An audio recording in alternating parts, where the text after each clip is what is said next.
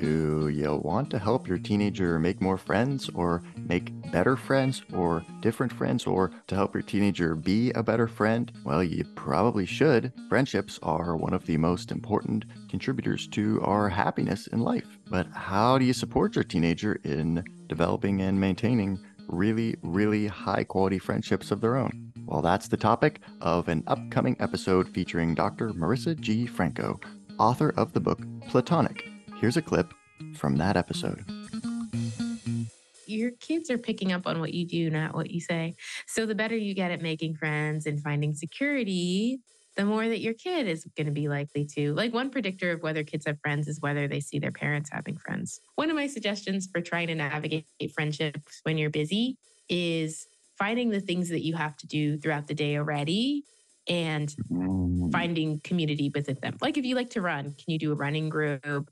If you're working from home, you don't have colleagues, could you make a friend your colleague, invite a friend over to co-work with you, right? Like, even using your commute to call someone. Like, there's just parts of your day that you can make more communal. And that's not having to add time to your schedule, but yeah, being more creative about your schedule. I would have felt too scary to open up conversation with someone because I thought it would come off as weird.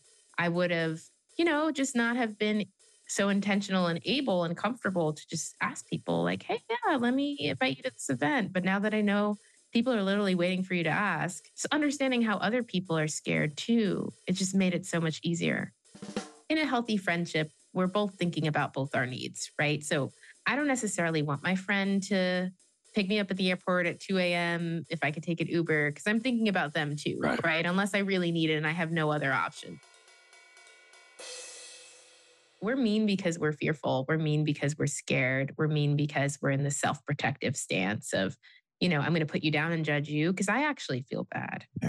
Or I'm going to come off as cold and withdrawn because it's vulnerable for me to admit that I need friends. And the secure people are able to just come clean with that underlying fear and that underlying need instead of it manifesting as you being judgmental, you being hyper dominant of others, you putting other people down, because they can acknowledge their own weaknesses or limitations and their own flaws without having to compensate. It's that compensatory behavior, like, oh, I feel bad that my kid didn't get into this college. So now I'm going to say, well, that college your kid got into wasn't that great.